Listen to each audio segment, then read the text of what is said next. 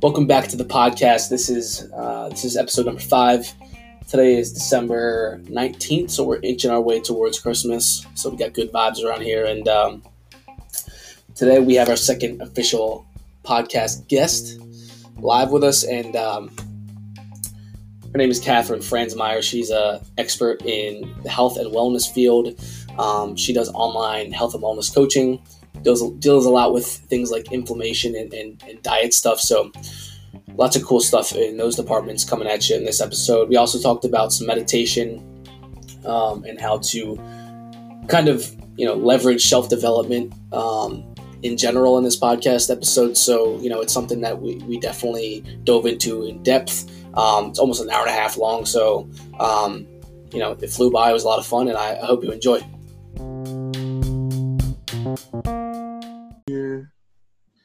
All right, welcome to the 5th episode of the Power of Influence podcast. I'm your host, Nick Mullen, and I'm kind of rapid firing here because I have a lot of guests coming on in the next month or two, which is super exciting. I'm getting off to a kind of a really fast start, which is overwhelming in terms of the content that I'm going to create, but super exciting because I'm going to get a lot of good value from a lot of different perspectives on all things health, wellness, fitness, business, all those good things, personal development, and it's a super exciting time to be doing stuff like this. So I want to welcome my second official guest, Catherine Franzmeier. I appreciate you coming on and talking about your expertise in the health and wellness industry, specifically in terms of coaching. And yeah, just tell us your story, how you got to where you are. What you specifically work with, and maybe a little bit about the clients you work with. Yeah. Thanks, Nick, first of all, for having me. This is sure. Super fun. I love this. Yeah. So I've only been coaching about 3 years. So my history is in the corporate world, and then I had moved overseas a few times. And it was when I was overseas that I started reading about kind of paleo diet, the primal diet. So actually, let me back up and say I am a healthy living coach. And so I got involved with really kind of experimenting on myself. I started following kind of the community and found that my health just really, really improved. And I've always been into, the latest diet and the healthy, what's the research on the different types of ways of eating, like all this. But this really worked for me because it was super intuitive. So I just had more energy. Everything that I had changed about my life really worked for me. So at the time, that was, I was thinking, well, I really want to share this with everybody. And so I set up a coaching practice and just started coaching clients one-on-one. And my focus is really on getting people back to a simple, intuitive lifestyle. So it's diet, nutrition, exercise, sleep, stress. It's really kind of all the pillars that are really, really super important. And having what really worked for me and what I like to, when I work with clients, is just intuitively knowing how your body is feeling. Because oftentimes, we follow schedules for eating and we don't really know if we're hungry, so that we're just like biologically not really following how our body feels, circadian and all that.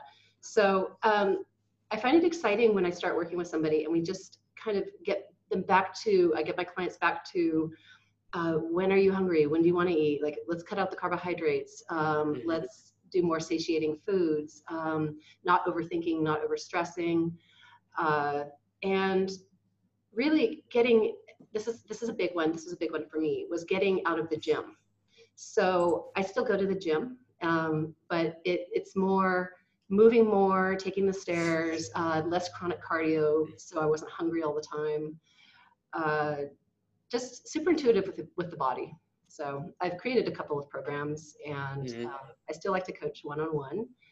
And since I've niched more into working with clients that are pre-diabetic and type 2 diabetic, because I found I could really make an impact there with people's blood sugars and in some cases reversing, getting off the drugs. And so that's really my focus now. And it's something I'm really enjoying. Cool. So you work with people that, when you say pre-diabetic, do you mean people that are kind of heading in that direction? Yes. Okay. And so when you talk about getting people to do less cardio, that, obviously cardio makes you hungrier, really starts your metabolism, which is a good thing. But can you go a little bit more in depth about why it's important to not overdo the cardio? Because I used to be, I go to the gym at least every other day at this point, and I used to go like 7 days a week. And so I used to be more into like the whole bodybuilding culture thing. And when I would try to lean down very heavily, I would really get into a rut where I'm like, okay, I need to do 15 more minutes of cardio to get the next thing, right? And then I started to realize over time that all I'm really doing is just depleting my sources, basically, my resources, and kind of especially really weighing down on my mental health too. And I'm sure that's something that that kind of gets you into the point where you're talking about this to your clients, because I did find a point in time when I was binge eating while I was dieting, because I would try so hard, and eat so healthy and do all this cardio to get super lean. And then I would have a loophole in my head, and then I would eat the first thing that was not ideal, and then the whole wave would come. And then an hour and a half later, I'm looking at myself in the mirror saying, like, what the did you do? Yep. You piece of, right? And Mm-hmm. so I want to hear like what your take is on that whole thing, because I feel like they all like tie in together. Sure, absolutely. And that is actually, it is multi-pronged, because you just mentioned like the psychology behind it. I came from the generation that was, eat as many grains as possible, work out as much as you possibly can. You got to burn that off because you had this thing. And so I would go to the gym. Often I'd go in the morning, and then I'd very, very early, and then I'd go to work. And then afterwards I might work out again. Because I felt like I just need to burn off the food I was eating for the day. Even though I was making good choices, I just psychologically, I had guilt. I felt like if I didn't, like you said, the 15 minutes, if I didn't put in that extra time, if I missed a day, it was very psychologically difficult. And from all those years of, hour-long spin classes, and which I love spin. I Peloton, so I do like half an hour. But all those years of that much exercise, it wears you down. It's like car brakes. Your joints wear down. It's hard on the cartilage, and hungrier, absolutely. And research has found that people that do long sessions of cardio are much and healthier in the other areas of their life. So when, putting a session in, you're like, you know what, okay, then I'm going to just take the elevator. I'm going to park close to, the storefront. So they find that people that do really long, intense sessions tend to get lazier throughout the day.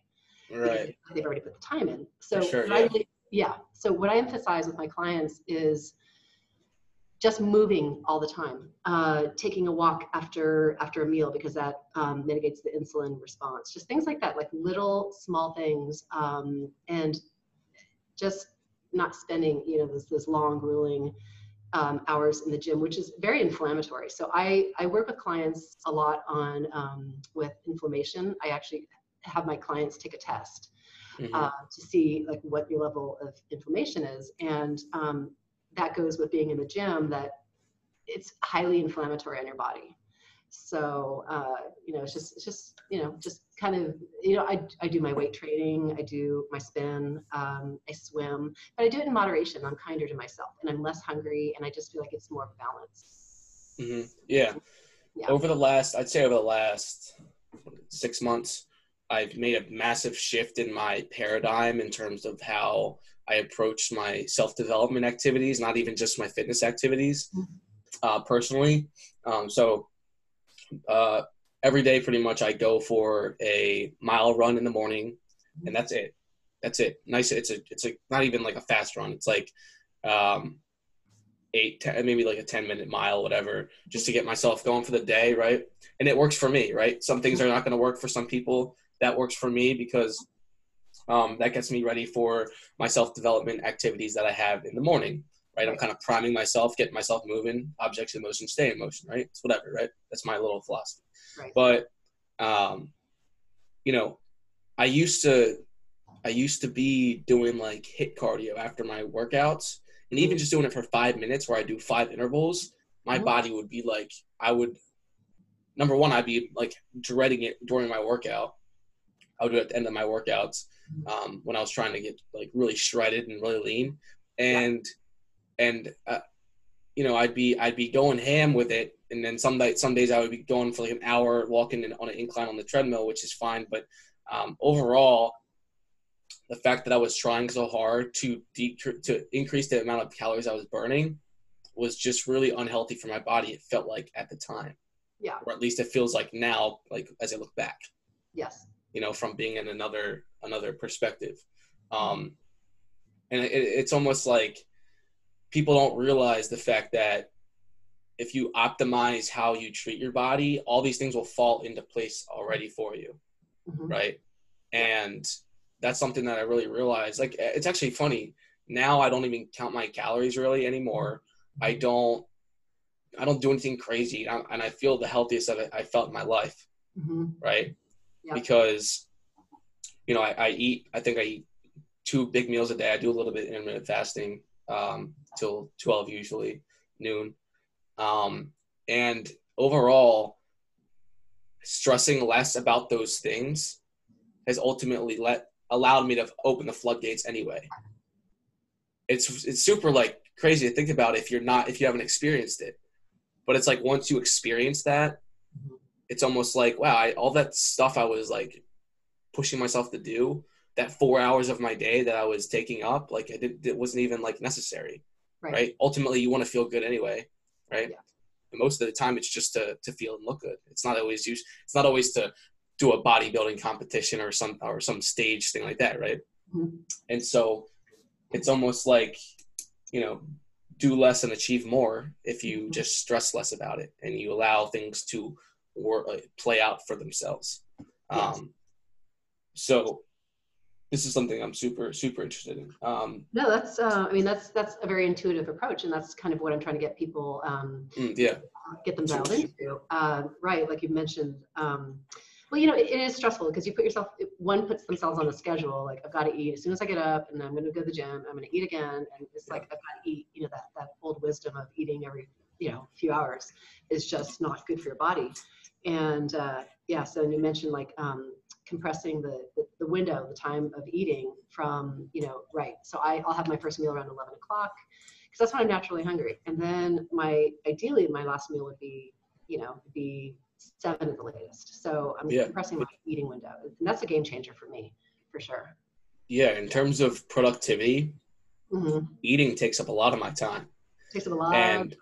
And I'll tell you one thing, like, since starting my business, before I started my business, I was very focused on fitness. Like, that's like the highlight of my day, which still is a highlight of my day, but I have a lot of things going on.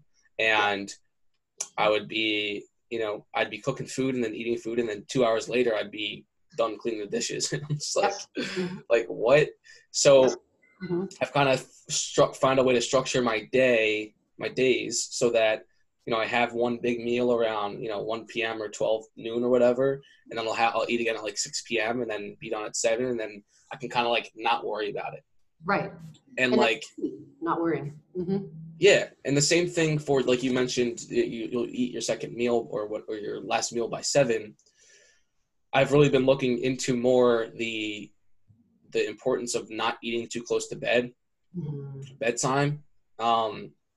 And like, cause I mean, snacking and eating like right before bed is like, it's killer. It's just like being on your phone. It is. Laying in bed, right? These are blue light glasses. These aren't even prescription glasses.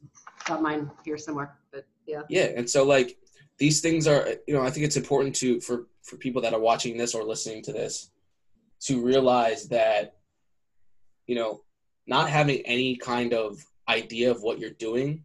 Mhm. Like structure is one thing. Like you don't need to have a structure to your day if you don't want to, but not being like self-aware of what you're doing to yourself or what you are consuming or how you're consuming those things, that's like detrimental to, number one, your productivity, number two, how you feel about yourself, right? Yeah. And so those ultimately dictate how well you perform. If you have certain goals, a lot of people that I've met over the last couple of years are in college, because I was just in college. I mean, this is a epidemic basically in college. I mean, coming from a point of view where there's a lot of young people who have a very chaotic lifestyle, a lot of these things get swept under the rug before they even have their first thought in the morning. Yeah. Which is, something that I've been really kind of becoming more aware of over the last year or so. What is your take on sleep regimen? Oh gosh, I think sleep is the most important thing ever. I agree. Sleep is getting a lot of emphasis right now because people are starting to realize that it's that maxim of I'll sleep when I'm dead. It's just you're gonna be dead sooner. Stupid. Because you're not. Yeah. You're gonna be dead real quick if you. Yeah, exactly. Because your body's. You're gonna feel dead at least. Yeah, and I mean, you want to feel good. And so, for example, I had a client come to me, and she was really concerned about how much sugar she's eating, carbohydrates, and she'd gained some weight. And so we talked about an hour about her diet and like kind of what's, mostly like nutrition stuff. But in the last 5 minutes, and this is a while back because I clued into this, that this is the question I need to ask up front is, how well do you sleep? I mean, so it turns out she sleeps 2 hours a night. And I said, of course, well, if you sleep 2 hours a night, your hormones are different. You're going to be hungrier. Mm-hmm. You're going to store fat. So sleep is so super important. And I'm not a big sleeper in person anyway. I pretty much get up at the same time every day, which I think is very important. People tend to want to catch up on their sleep over the weekends. And it's kind of hard on your body. I mean, you're just, that rhythm should be still a rhythm. Yeah, I agree. Excuse me. And so, I have a sleep tracker, and, I'm always excited in the morning when I wake up, like, what's my score? I have that right here. Yeah. So Sleep Cycle, I have that app. I have Sleep Tracker, and I think my next big purchase is going to be the Oura Ring because it's no EMF. Yes. So, so no, I think sleep, I really, I make it a sanctuary. It's dark, it's cold. I bought a gravity blanket, and I sleep great. I wake up, I'm mentally sharp. I get up at 5:30 in the morning. Kind of my new thing to do my writing is at 5:30 in the morning. Otherwise, I don't get it done later in the day because my mind has, I've got a lot of stuff going on in my head. And when I do that, I'm a healthy, happy human, and that can give and be of service to more people that I've got. Right. It's just super important stuff. Yeah. Yeah. Everything else falls behind that. Yeah.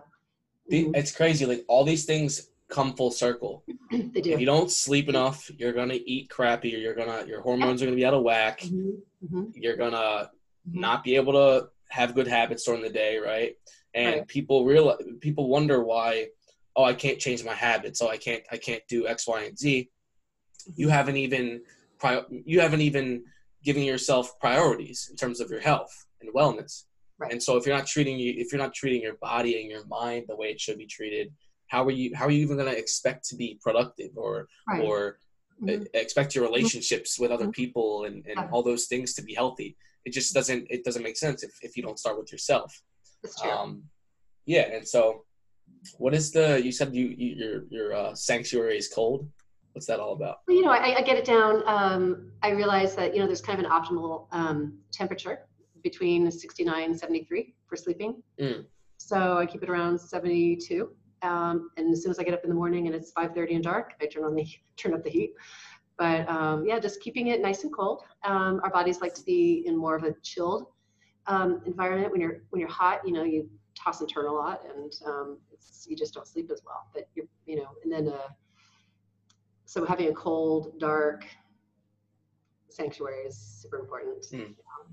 I wouldn't personally say that 72 is cold, or chill. I thought you were gonna say like 60 or something like that. Yeah. Because 72 is like my temperature. like my perfect day temperature or my perfect environment temperature, I guess. Yeah. Yeah. So going back to your clients that you work with, you when we were talking on the phone the first time we discussed this, you went into depth on some things that you have your clients do that were pretty interesting, at least from what I've heard or what the context that I had in that short conversation.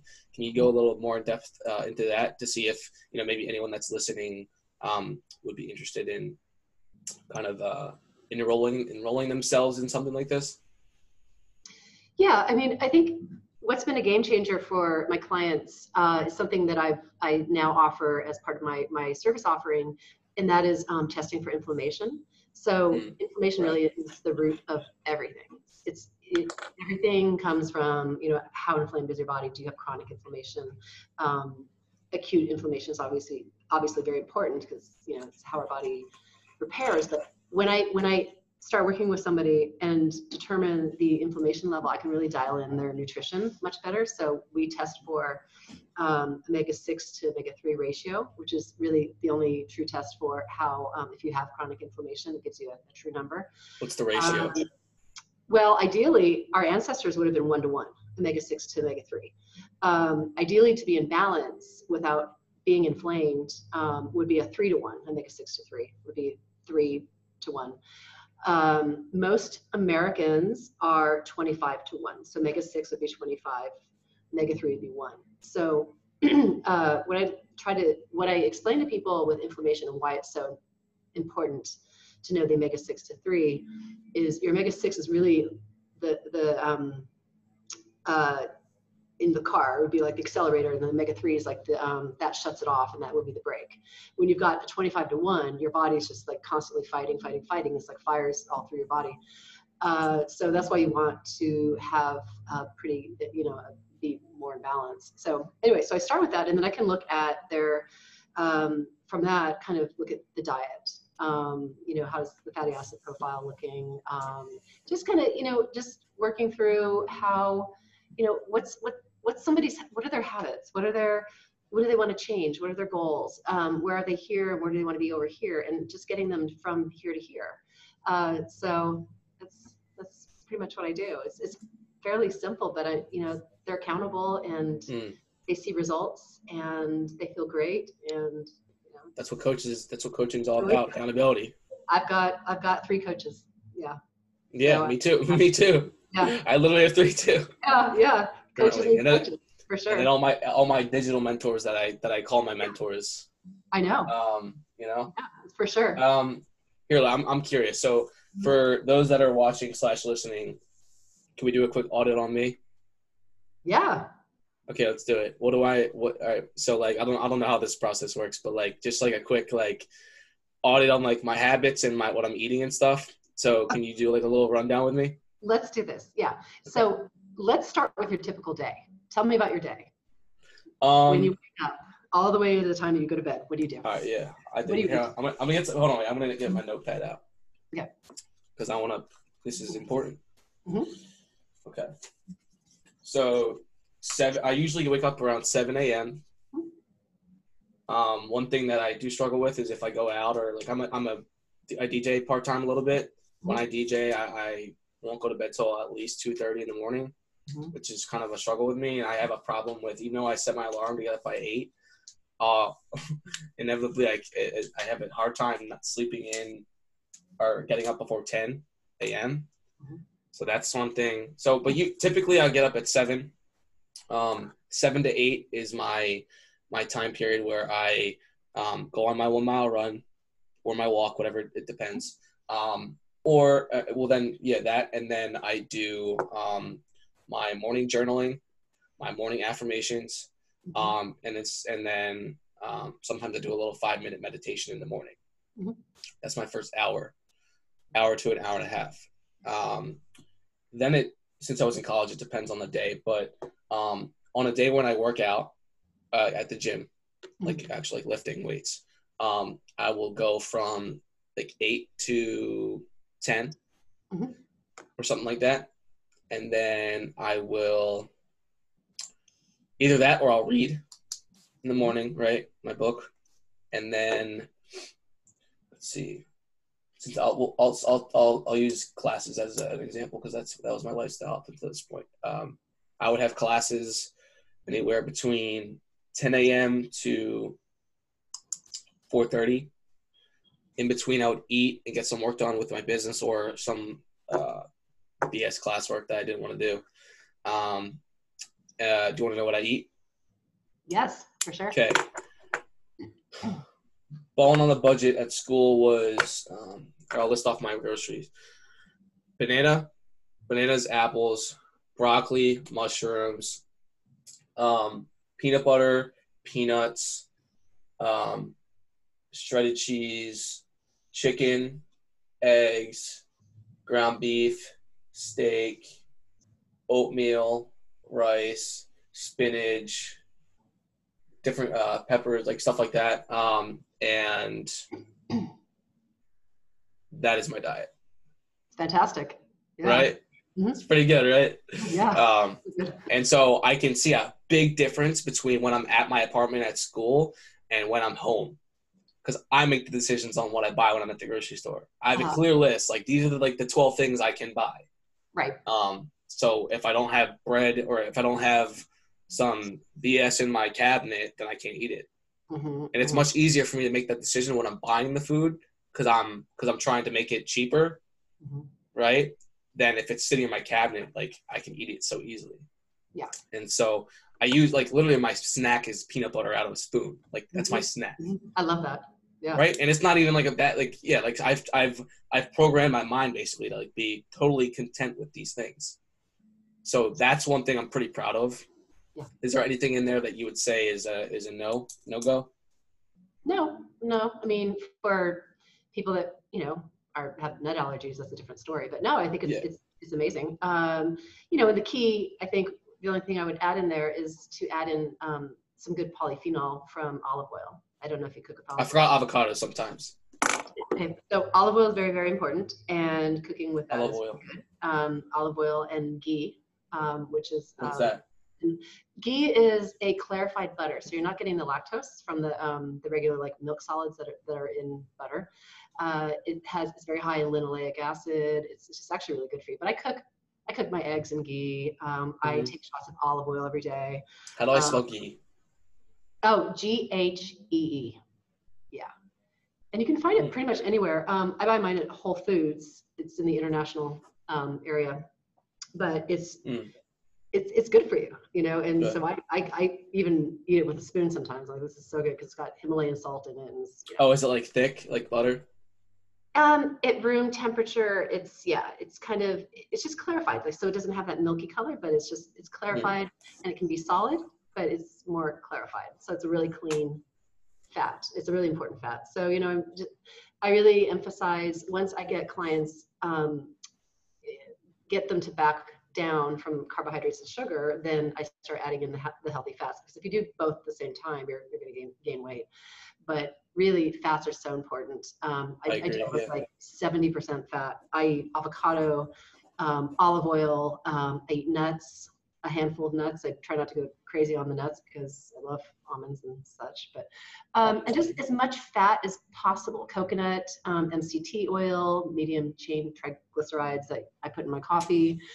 And just really, when I'm in balance, I'm having maybe 10% carbohydrate coming from seasonal fruits and vegetables, and then the protein, and then about almost 60 to 70% fats.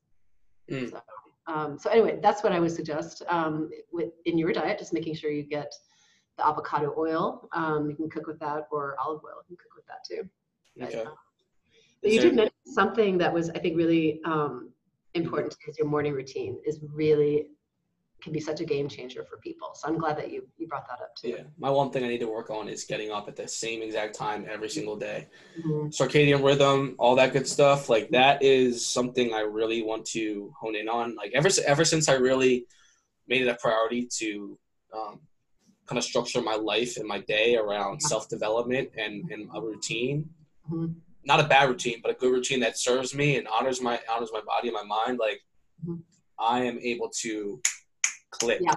Yep. The one thing I will say though is because I eat big meals, so I guess Mhm. this is kind of inevitable, but let's say I have a big meal with a bunch of rice, eggs, cheese, and some steak or something like that, or Mhm. with some broccoli, whatever. Mhm. I'll be kind of out of commission for like an hour, and I mean, I'm eating really healthy, but I'm trying to form my life or my day in a way that kind of avoids my most important things in that hour period after I eat.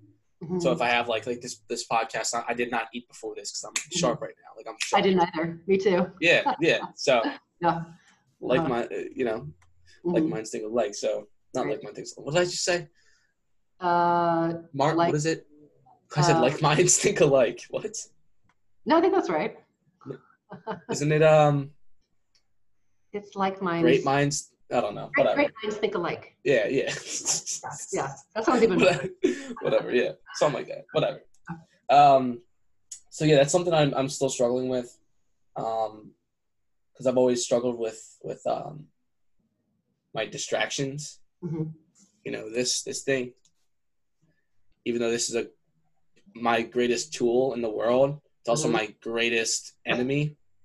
And um, like I always tell myself, like, okay, like just don't like I use this for a lot of things in my business, but it's like, okay, when you're doing this task, don't have it.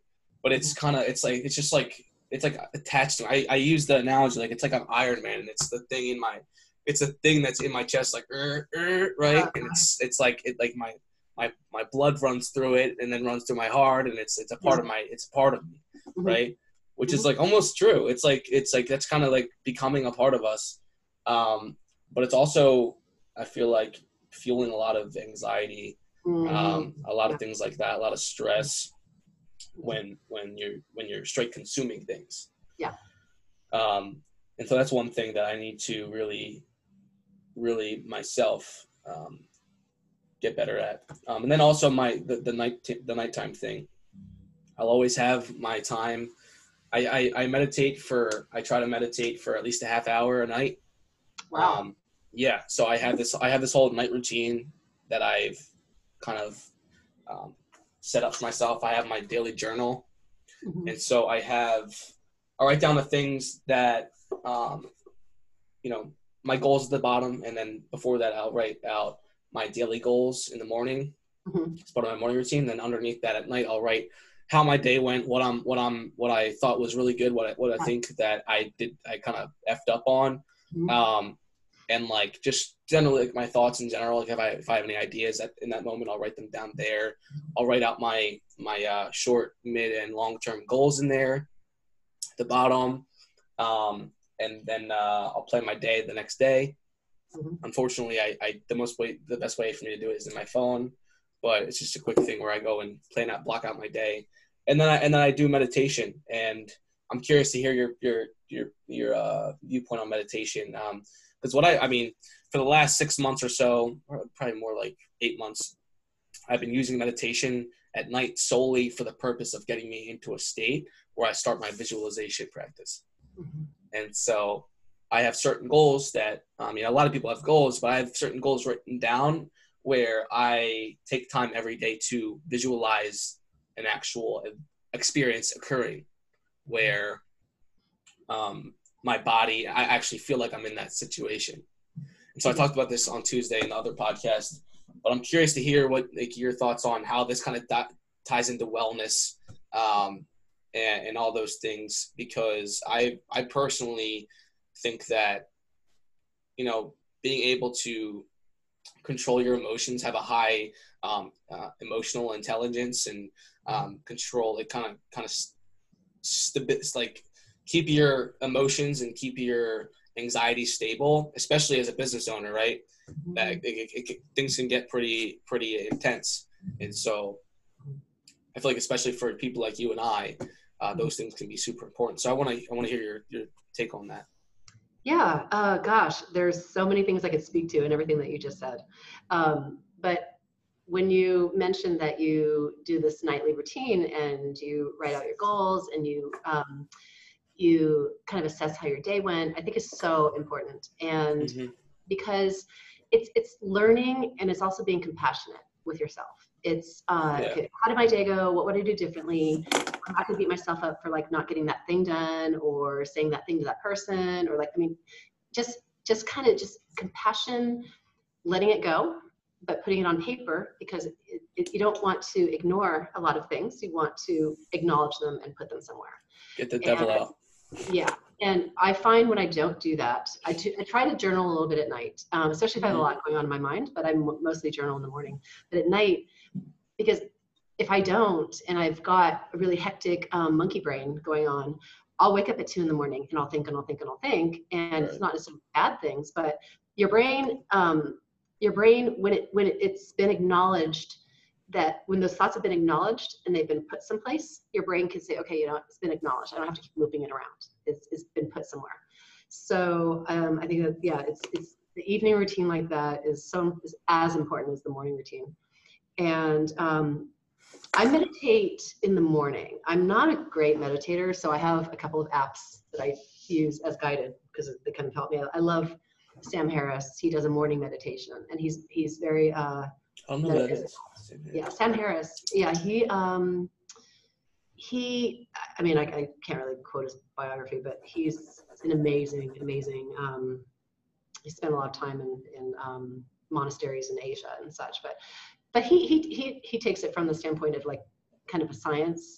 So I enjoy that. But that's kind of the only way I can just make myself sit down, and I do about 10 minutes at the most. Do you do guided meditations? Yeah, so Sam Harris, he does guided.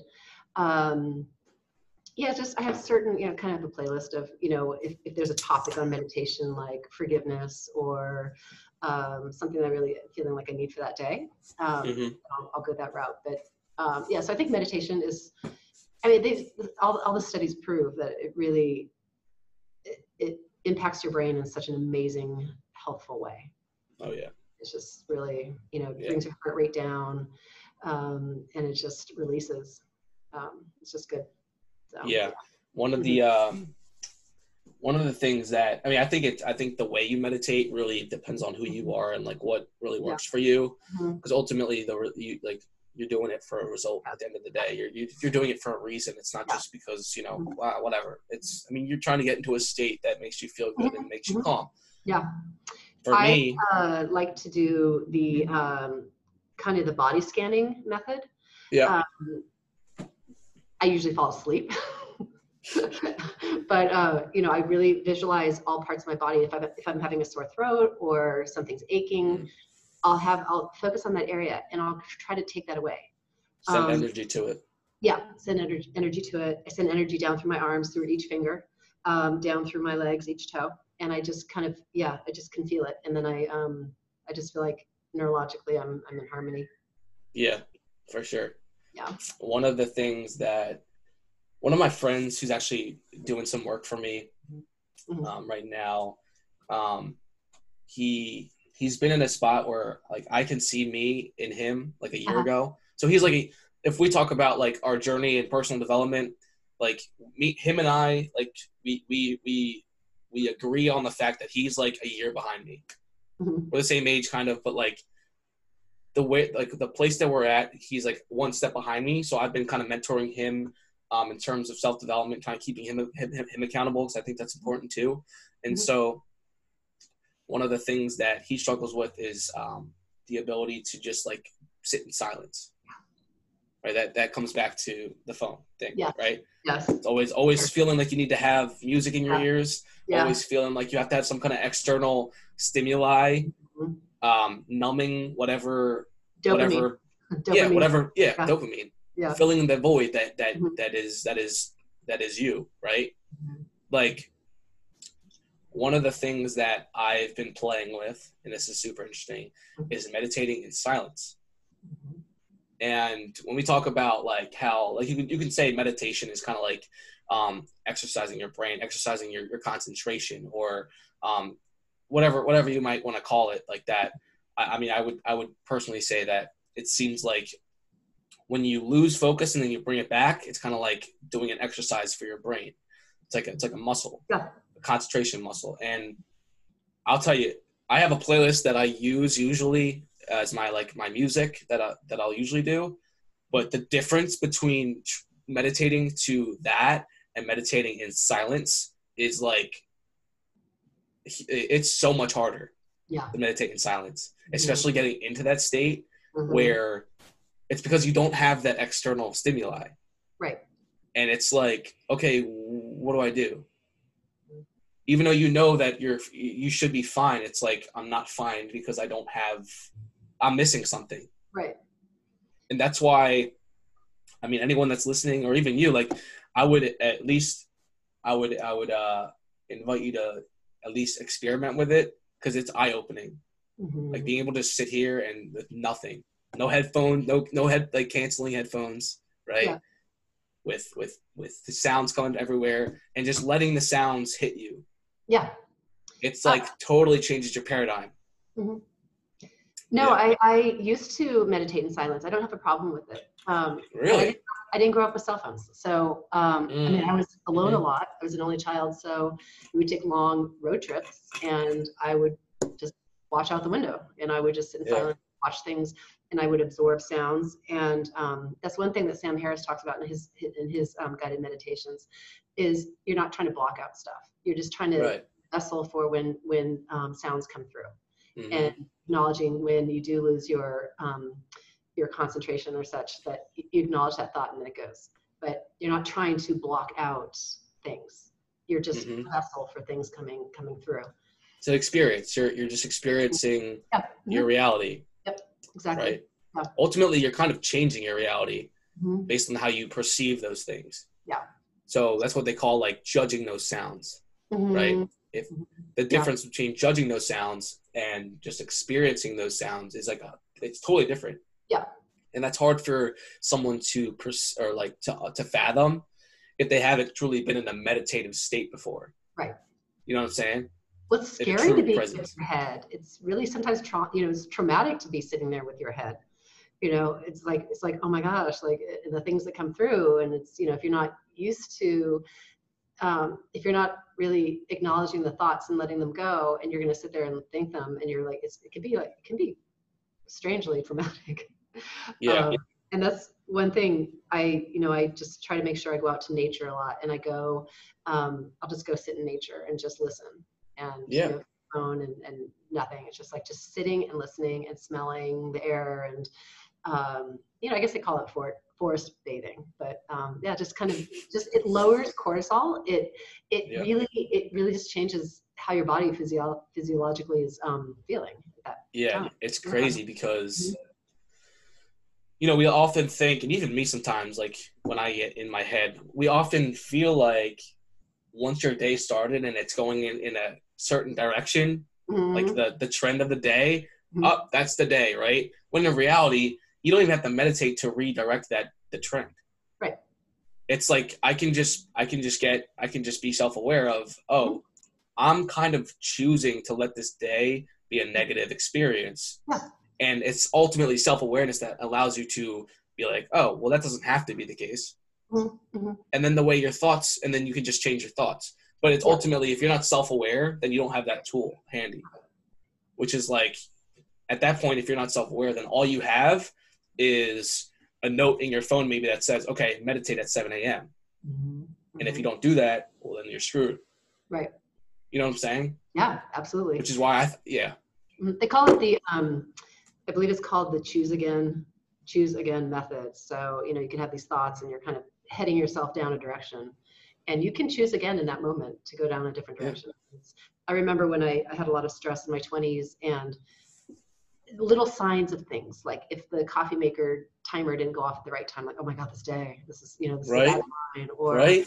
So, and then I would obviously manifest other things to be going along that path. It's like, no, you choose again. Why does this all happen to me? Yeah. Why is my life so shitty? Right. Or my day's going to be like this because it's one thing to, the structure and the control. It's a control thing. It's like I couldn't control that, and something went awry. So I bet the rest of my day is going to be that way because, it's a way that, sometimes your brain makes sense of or tries to categorize. And people think manifestation's BS, but No. it's, I mean, our lives speak for themselves.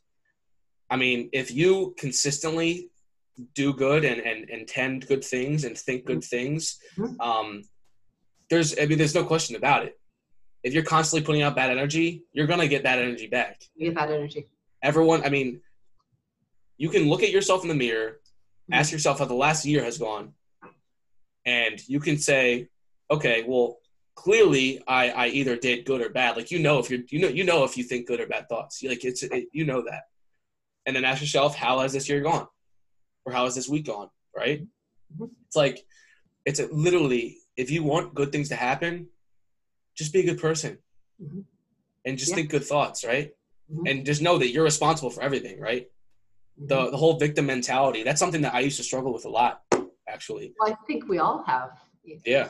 I mean, it's sometimes how we're raised, and I have a certain family member, and every time I talk to that family member, it's like I can go down the spiral. I can be doing great until it's just something connects and I can spiral down, and I have to really strengthen myself before I do interact with that person. But yeah, because I can be feeling empowered and great, and then it could be that one trigger, and it's like, oh my gosh, all these things happened to me in the last few years, and oh wow, and and I think turning that around with when one does have bad experiences or challenging experiences, like the obstacles the way, right? To really just say I'm grateful for that, because otherwise I wouldn't be growing. So, yeah. And I think taking self-responsibility for that, like, I think everyone struggles with this, like having that one person that really feels like they're sending bad energy, but in reality, like, if they're sending us bad energy, there's a reason for that. Yeah. Right? We might be approaching that situation saying, oh, I hope this person doesn't act like a tool or do all these things that they normally do. Well, that's bad energy you're sending out to the universe. Yeah, that's true. Right? It goes both ways. That's very applicable to fears too. Like when we have certain fears. I had a certain fear that I didn't realize I really had from childhood. And so I would always do what I could to avoid that fear. But then I would actually manifest that thing happening because I'm, thinking about that one thing I'm fearful of. So it can be, you manifest good and bad and whatever, is on your mind in your, even in dreams, like it comes to you. Yeah. Has there been like a turning point for you where all of these things kind of started working for you and as opposed to against you? Like, do you have like a certain part of your life where you started to realize like that that the universe is going to work for me instead of against me? Absolutely. And I went through a pretty tough time a few years ago, and I was definitely in victim mode because somebody did do something to me. And I'm grateful for that experience because now I can choose, like we were saying, to choose again. I can choose to have a really happy, good life. And so I just feel, I think things fall into place by, again, like we're talking about these practices that we have in the evening and the mornings and our structure and just choosing to live that life that way. And not feeling like I don't have control over my choices. Like, I can choose exactly how I want this moment to be. So I think that was kind of a turning point for me, for sure. I can choose who I want to associate with. I could, it's just designing your life the way you want it. Yeah, I think this comes back to self-awareness and like just taking responsibility for yourself. I used to personally have like some like anger issues, like specifically towards like some family members. And it's like just based on, a reactive state of being. And like, once I fully internalized the fact that this is my own fault, like my relationships have been so much better with like my mom, my sister, like everyone. And it's because it's going back to the energy you put out into the world. Like this alone is proof, right? I send positive energy to that family member, no question I'm going to get it back, right? Because they feel that it's their human nature to be like, oh, I'm going to reciprocate that for that person because I feel good, right? And then if we think about that and we apply that to every area of our lives, I feel like there's no such thing as being a victim of life. Right. You know? And Absolutely. so, yeah. So. Yeah. I mean, there's something I say in the morning. It's part of a prayer that I just put out in the universe, and I just say, I accept what comes my way today, not to judge it as right or wrong, good or bad, but to take that energy and to be able to, you know, do what I can with it and be the best person I can be around people I'm around. But not to, you know, it's just, I think it's also something that helped for me, turning point you asked, losing expectations was a really big thing for me. And, you know, and that applied to actually a trip I took recently. Like I took this big leap of faith to do something. And I just lost the expectation of how it was going to go. So it went amazing. It could have, you know, I could have had really high expectations, and then, you know, maybe things didn't live up to it, or maybe my luggage would get lost, or like then everything's horrible. But losing expectations on things and just accepting things as they come and as they are has helped me a lot. You know, you can set up things to be the way they're supposed to be, and that's your expectation. And does it go that way? Then sometimes it's a feeling, you know, of being in lack. You know, you're just like, oh. Yeah, lack versus abundance. Yeah. Yeah. Do you ever struggle with, or because this happens, I mean, this is something I still struggle with. Do you ever judge yourself based on like the things you have and haven't accomplished this week, this month, today, stuff like that? Because throughout the day, that's something that causes most of my stress. And I'll be looking at my to-do list and I'll be, you know, and it comes back to being on my phone, like subconsciously, like being on my phone, like, and then I'll realize like, why am I on my phone? And then I'll go through this loop, this thought loop of like, oh, well, you freaking piece of crap. Like why are you not doing what you're supposed to be doing to reach your goal? And then all this whole, you know, and so is this something that you struggle with at all, or you have struggled with? Gosh, yes. That is probably the biggest struggle I have. It's probably my biggest struggle too. Gosh, well, yeah. I mean, we have goals and we have dreams and we have things we want to accomplish. That's why we're doing what we do, because we love it. And, but you're right. At the end of the day, I can beat myself up so badly. Like I didn't get that thing done, and that was scheduled in, and I should have spent like more time on that. Or, you know, at the end of the week, it's like, oh my God, the week's gone by. Like I now try to on Sundays go back and celebrate what I did during the week. I make it a celebratory day, because yes, I can be very hard on myself. Like I should be this further along this quarter. I should be, I mean, my biggest struggle for being a single business owner is a solopreneur, is just getting content out. Like I've got so much in my head, and that's why I started the 5:30 in the morning thing. I feel like I should always be writing. I've got to get stuff out there. I want to help people in ways that, you know, I just have to get out of my head, and I should be just doing more content. So that's my biggest struggle, is really getting the content out.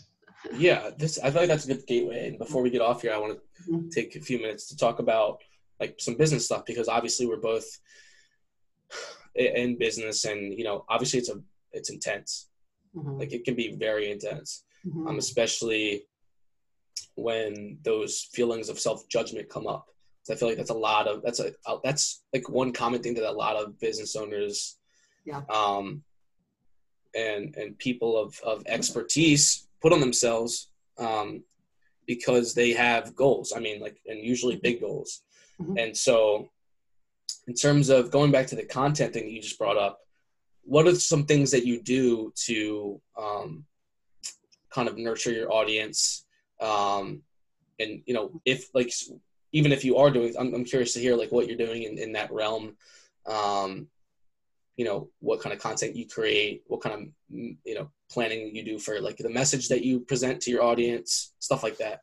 Well, I think what really helped me was just getting things into like a social media calendar, and that includes like newsletter, blog, and then social media, and built and having that at least scheduled at certain times in the week, and just, you know, communicating with my audience as much as I possibly can, and just being really involved with other people, what they're doing. So yeah, it was just, I should be writing a newsletter more often. And, but I really have to schedule this stuff in to make sure I am getting, I am touching all these different aspects of how I can reach people. Yeah. Do you feel like,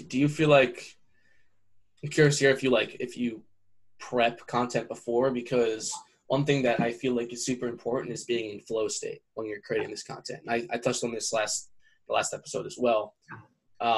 Like right now I'm pretty much in flow state. Like I'm just like spitting the shit. I'm just doing my thing. Right. And like, if I can be in a flow state at all times, I can just blah. Yeah. It's just or I'm speaking, I can just speak on my mind, right? I got energy flowing. It's working for me, not against me, right? Versus if I'm here and I'm trying to force myself to do something, at the same time I have this thing in my back of my head. I'm like, oh, you didn't do, like, why are you not doing this? And then you have a list. I have a list over here, and I'm like, I still have to do these things, right? And like, for example, like one of my clients right now, we're working on a project for his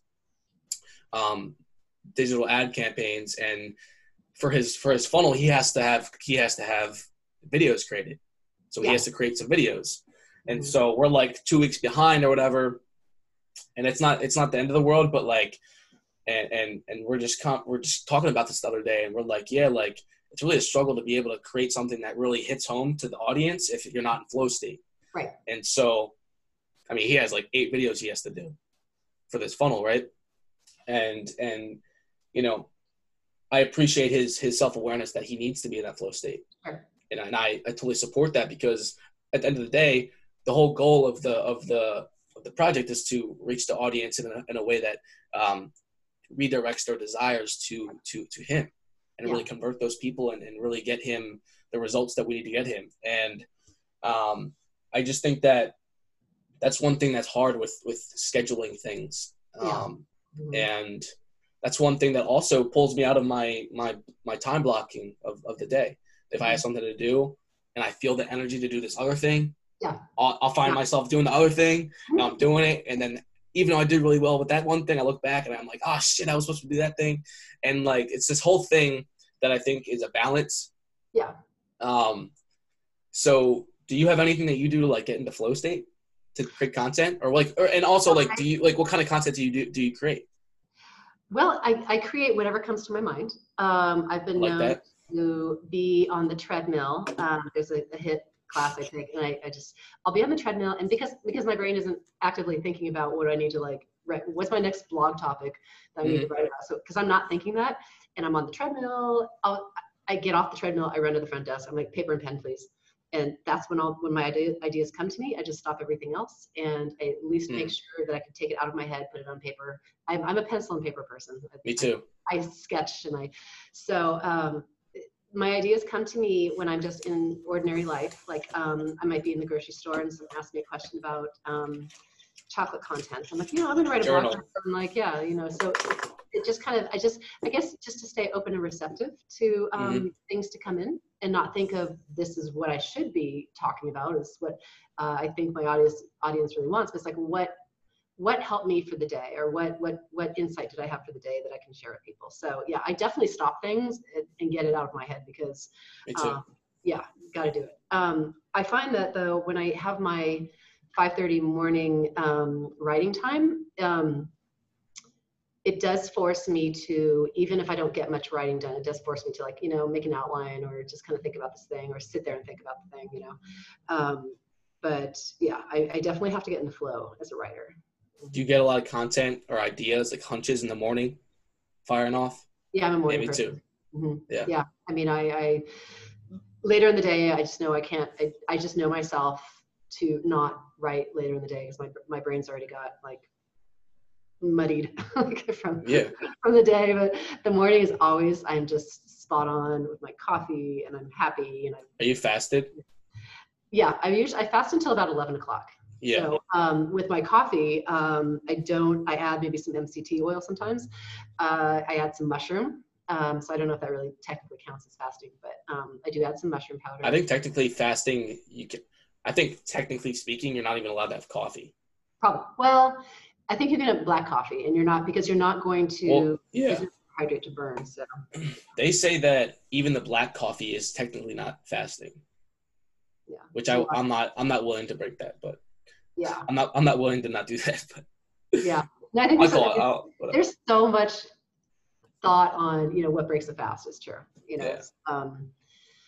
So but my brain is just firing then, and that's when I know to try to start, something, project or writing or something. Write it down. Yeah. Mm-hmm. I know in the evening I'm done. It's like yeah. The food, mm-hmm. stuff like that. What was I gonna say? I had a question I was gonna ask. Do you have? So it sounds like you're doing some kind of content. I'm assuming you create some kind of video content. Do you have a kind of a system that you have in place to first get someone to become aware of you, and then nurturing them all the way down to the point where they, potentially become a client of yours? I've not done that through video. I've not done enough video. And my business coach is like, you need to start doing more videos, for sure. Yeah. I mean, Facebook Lives for sure. And this other part of my business where I do the service offering for testing for inflammation, I have a team in Sweden. And so we're going to start doing like weekly Facebook Lives. So I think that's kind of where I'm going to start, just kind of generating the interest in this, how inflammation is so important and what we can do to test and mitigate. Yeah. So I do need to be better about my videos for sure, because I like making them. They're fun. But again, like I think I need to be in flow for videos for sure. Yeah. Oh yeah. Mm-hmm. That's one reason I'm doing this podcast, is because we're gonna get video content from this, and automatically the conversation gets us into flow state. So what's funny about this is not only like we have two separate points of view. Like I'm coming from more of a marketing side at this point in the episode, but a lot of this was you. So, and what you're doing is you're displaying your expertise in the field, right? So all you gotta do is record it, boom, send you the clips, and then you have authoritative video content where you're teaching this to somebody else. Yeah. And so if someone else, if your audience sees that, you're putting yourself in a place of authority already. Mm-hmm. But the cool thing is we're in flow state basically. Yeah. Because we're not like thinking, oh, what do I got to do? I got to put a camera in front of my face, and then I hope I don't mumble and jumble. It's just a conversation. Oh yes, I overthought so many of my lives and Facebook Lives. I had a social media coach, and there's an outline, like follow it this way, and like really script it, and I just couldn't do it. Like it was hard. It need to be natural. And then I was putting together videos for Thinkific, my website, my membership site, and just when you're just talking to, you're not having a conversation, like I could talk to you all day about this stuff, right? But when you're just talking to really nobody and you're talking about like that modules topic, it's you start overthinking. The thoughts start coming in. Yeah. Do I sound stupid? Is my body language right? Yeah. I said, like more than I wanted to. Yeah. Right. Yeah. Yeah. I do it. I probably even did that here, but,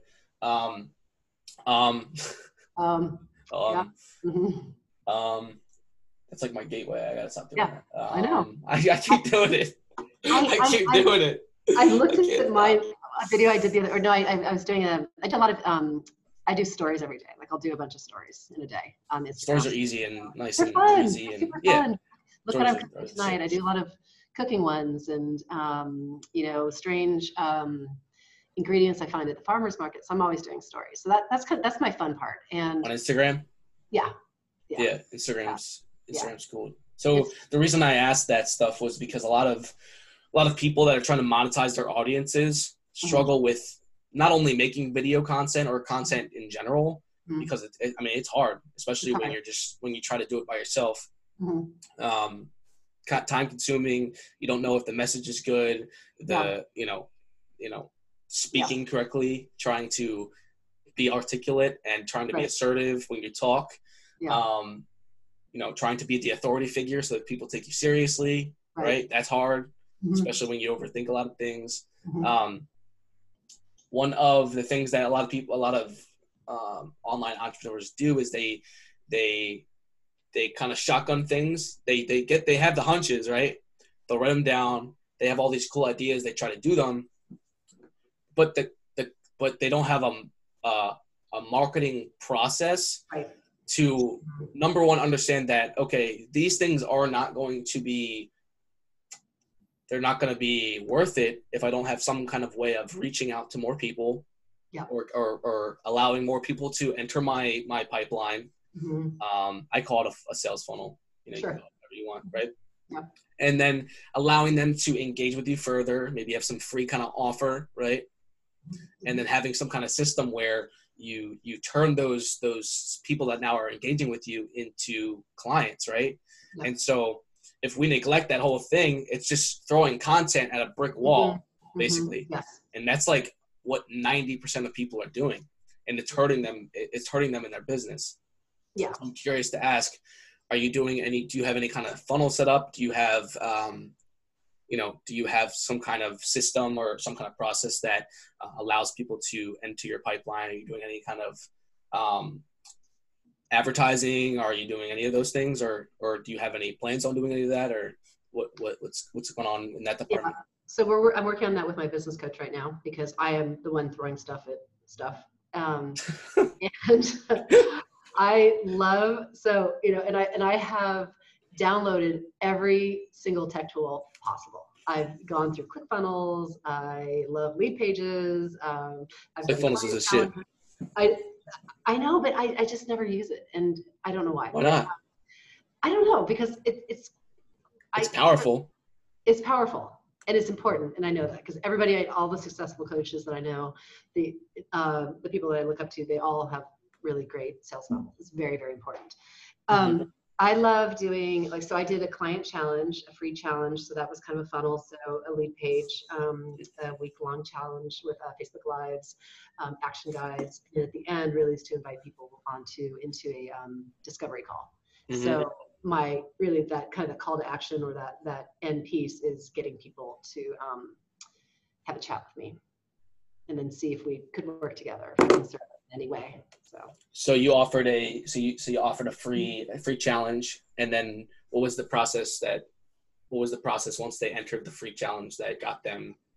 So was it just you reaching out, that kind of thing? Well, right. So I set up a whole campaign where I placed it on Facebook and Instagram, and it was like 5 days free challenge. It was called Maximize Your Sugar.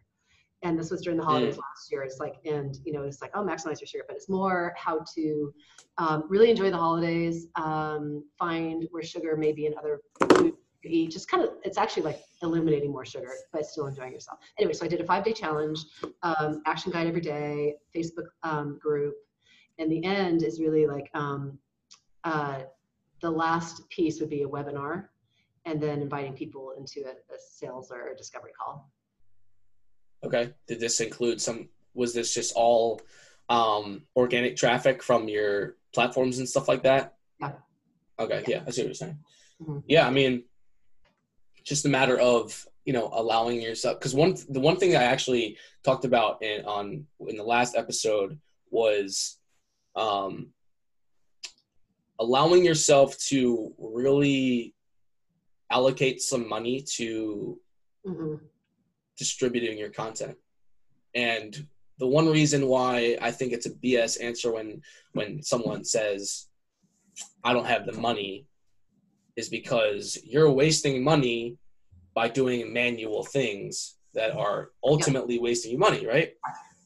Even if you're spending money on BS things that you don't need, that ultimately your goal is to grow your business. And so it's really on that individual to realize that, okay, I really probably do have the resources, most likely, to do something that's going to be a leverage point for me to reach more people. And then when we talk about the funnel or the pipeline, like one of the biggest things in digital advertising is allowing yourself to distribute the content that you already post on your page. So let's talk about, if let's say you have a video that you create, let's say I'll give you a clear-cut example. I send you clips from this podcast episode. You make a minute-long video on Instagram. You put captions on it, how to blank, and then you have the words playing underneath, right? While you're talking, while you're displaying your expertise, giving me value and everyone in the listener value, right? And then you take that video, the actual post that you posted on your Instagram page, you take that exact same post, you run that post on Facebook and Instagram as paid advertisements. But it's literally the same exact post. So if you get 100 shares on that post over a period of time, you can go back to your Instagram page and that post still has 100 shares on the actual post. Right. Right. Wow. Yeah. So talk about the top of the pipeline. No kidding. Right. People struggle with people. I mean, we can sit here and talk, in these business conversations about how the number of followers does not matter. Right. At the end of the day, if you have 2 million followers that are crap, obviously it doesn't matter. Right. But if you have 500 quality followers and you compare yourself to someone that has 3,000 quality followers, right, the other person has the advantage. Yeah. It's just a matter of fact. There's way more people engaging with them. Right. So it is necessary to, at some point, start investing money into reaching more people that qualify as your potential client. So let's say you work with people, let's say you work with women between the ages of 30 and 50. There you go. Right. Yeah. You can choose a location you want to advertise to, whatever, right. But it's a matter of if you were talking about the inflammation problem, right. And you make a minute-long video, you're going to take that video, obviously show it to the people that already follow you, maybe put it in your story, whatever, make sure everyone sees it. And then you take it and you grab it and you put it in front of people that don't know who you are yet. Brilliant. Right? Yeah. And then that is the top of your funnel. And imagine let's say you have 1,000 followers. Imagine if that becomes 5,000 followers. Even if your page doesn't say 5,000 followers, that doesn't mean people aren't watching your stuff if you're consistently running paid advertisements in front of them. Yeah. Right? Someone does not have to be following you to consistently consume your paid content. Yeah. Right. So imagine if you expand the top of your funnel by 5 times. That's conservative too.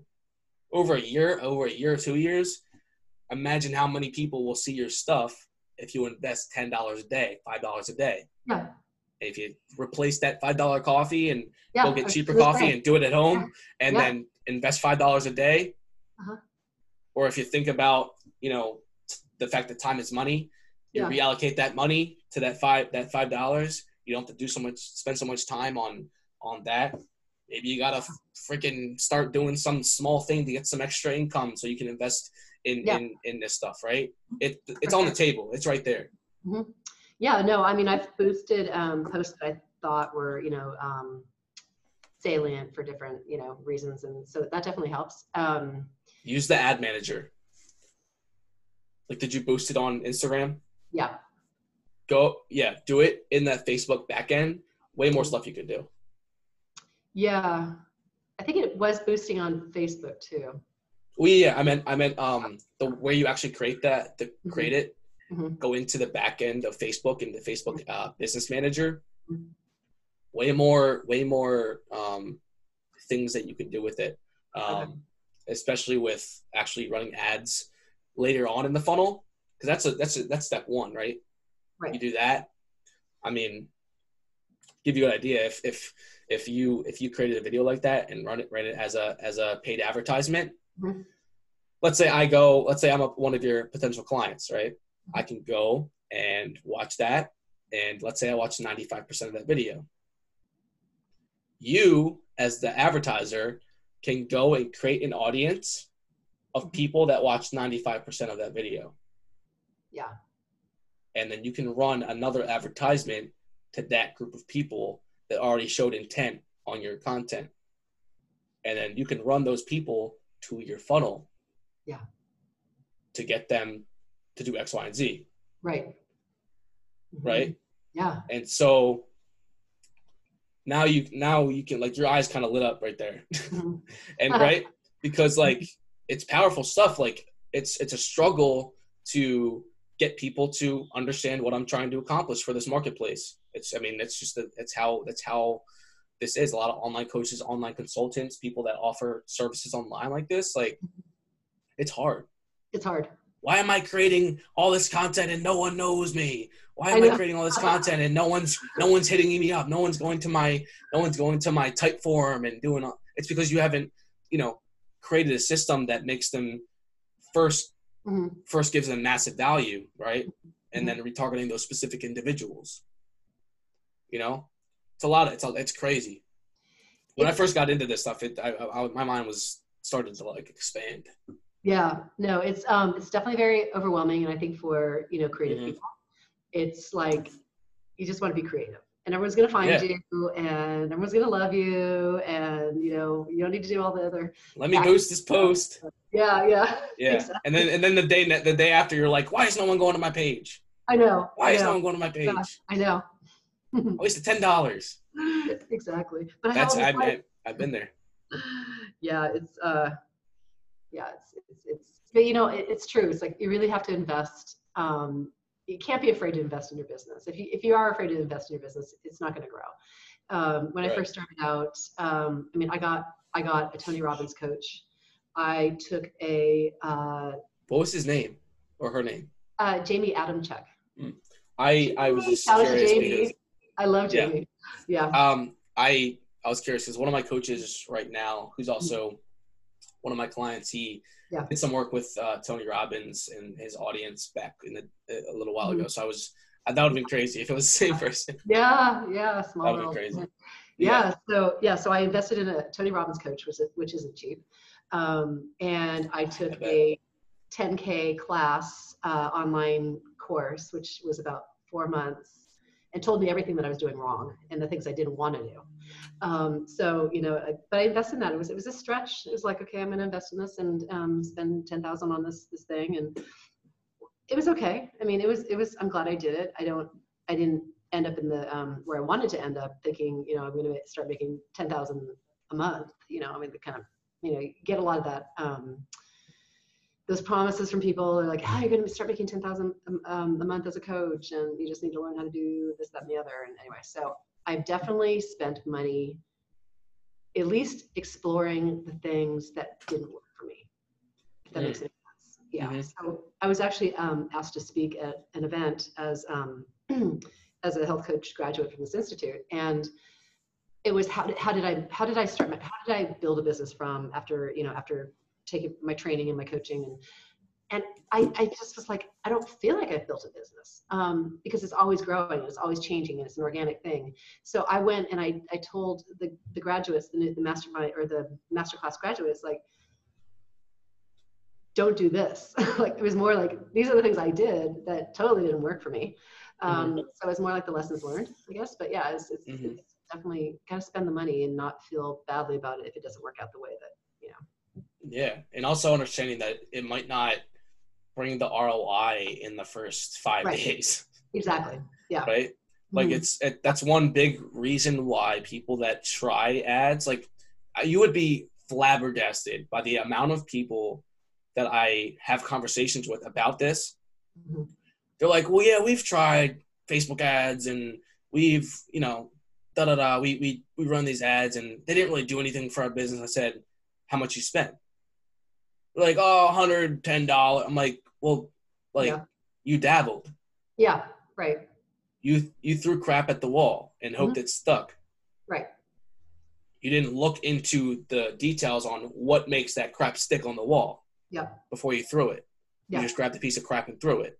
And they said, yeah, I did something, I got into action, but it wasn't, Right. Yeah. And so, number one, it's not a immediate ROI because it's an investment, right? You don't invest in a stock or invest in a property and make $200,000 the next week. It's just not how investments work usually, unless it's very small. And like, it's just, it flabbergasts me, and it's like, it's probably, I would say like 90% of people I talk to are like, yeah, we tried it. It doesn't work. Right. It's like, no, like you didn't do a good job. Right. It's not, you can't just put an advertisement out or some kind of content out and pay for that kind of thing and show it to people on social media and hope to God that they somehow see your video and what you do and then go on and click onto your funnel and then pull out their wallet and pull out $500 for you. Like, it's just like, right. Really?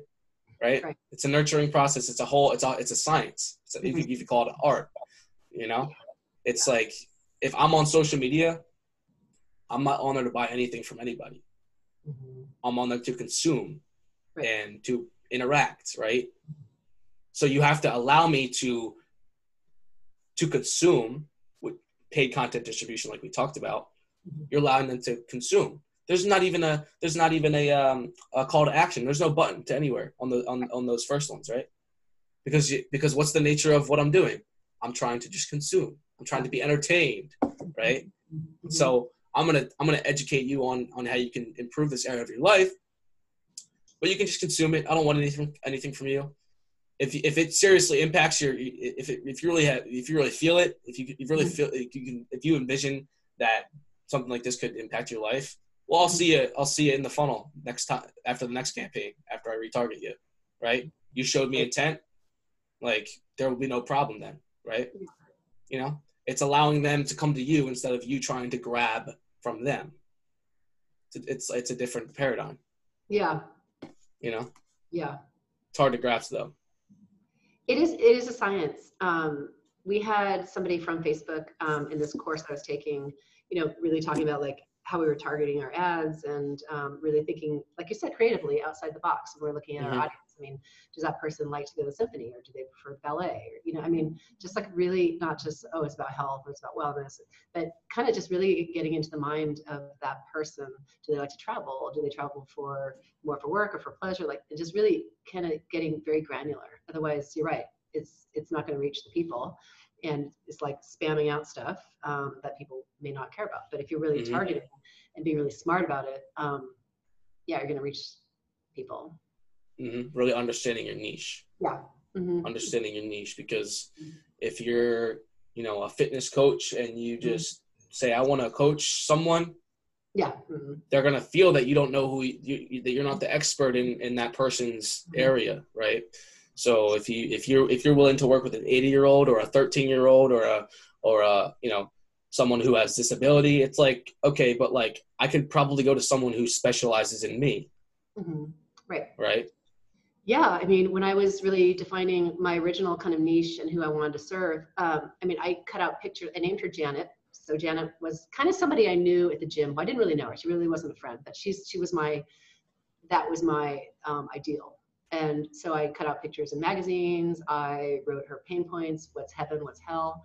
And I just tried to get in the mind of Janet and look at Janet and think about Janet. And so, it's just really kind of just getting so specific. And my best lesson was my first client we didn't even go through a discovery call. And I knew this was just a really wrong fit, but as a new coach, I'm like, yeah, sure. And so he paid me a large sum of money for a certain amount of sessions, which I don't normally do that. So I'm not a personal trainer, but, and it was the worst relationship. Right. And it wasn't like either of us didn't do something right, or it just, and I offered to refund his money. I'm like, I just don't think this is going to go well, or we're not getting, it was just, I don't know. But it's just being really clear on who you can serve, how you can help that type of person the best way you can. If you can't, it's going to be a waste of time. Yeah, for sure. And it's not going to be fulfilling. Yeah. Yeah. Well, we've been on here for like an hour and a half. Yeah. Crazy. It feels like it was like 20 minutes. I know. Good AKA fun. flow state. Flow state. You know what I'm saying? We could flow state. Keep talking about so much. I know. More. Yeah. But I really appreciate you coming on and giving, because I thought this was going to be one-dimensional, at least somewhat, and it turned out to be like four-dimensional. which is always a good thing, because I think that anyone who, especially business owners, have a lot of experience with this stuff. And, you know, hearing your perspective on, you know, really honoring yourself and allowing yourself to let the universe kind of handle everything for you, and, you know, taking responsibility. I think that was a great perspective, because I think a lot of people need to hear that. And yeah, I really appreciate you coming on. And one thing I told Jillian from last episode was, I'm at a point right now where I'm going to be doing a lot of episodes, creating a lot of content, because I don't have the leverage right now, like with the podcast. And I want to have at least the first 5 guests come back on whenever it seems like a throwback point in time. And I think it would be super fun to kind of play some clips from the first one. Yeah. In 2019, when we were just chopping it up, and then kind of be like, oh, I remember that time when we did it, and then have a little montage or something like that. So yeah, I think that'll be fun, you know? Oh, that would be really fun. Yeah. So yeah. So by the way, we're gonna get some really good content out of this, especially you. So I'll send you the stuff, and you'll be able to cut that up or whatever, and be like, hey, I know what I'm talking about. Yeah, no, it's great. And you really certainly taught me a lot and reminded me of things that are really valuable. So it's been a great discussion. Yeah. Awesome. Yeah. So. Well, I appreciate you coming on, and I hope to talk to you soon. All right. Let's do. Okay. Thank you so much. Yeah, for sure.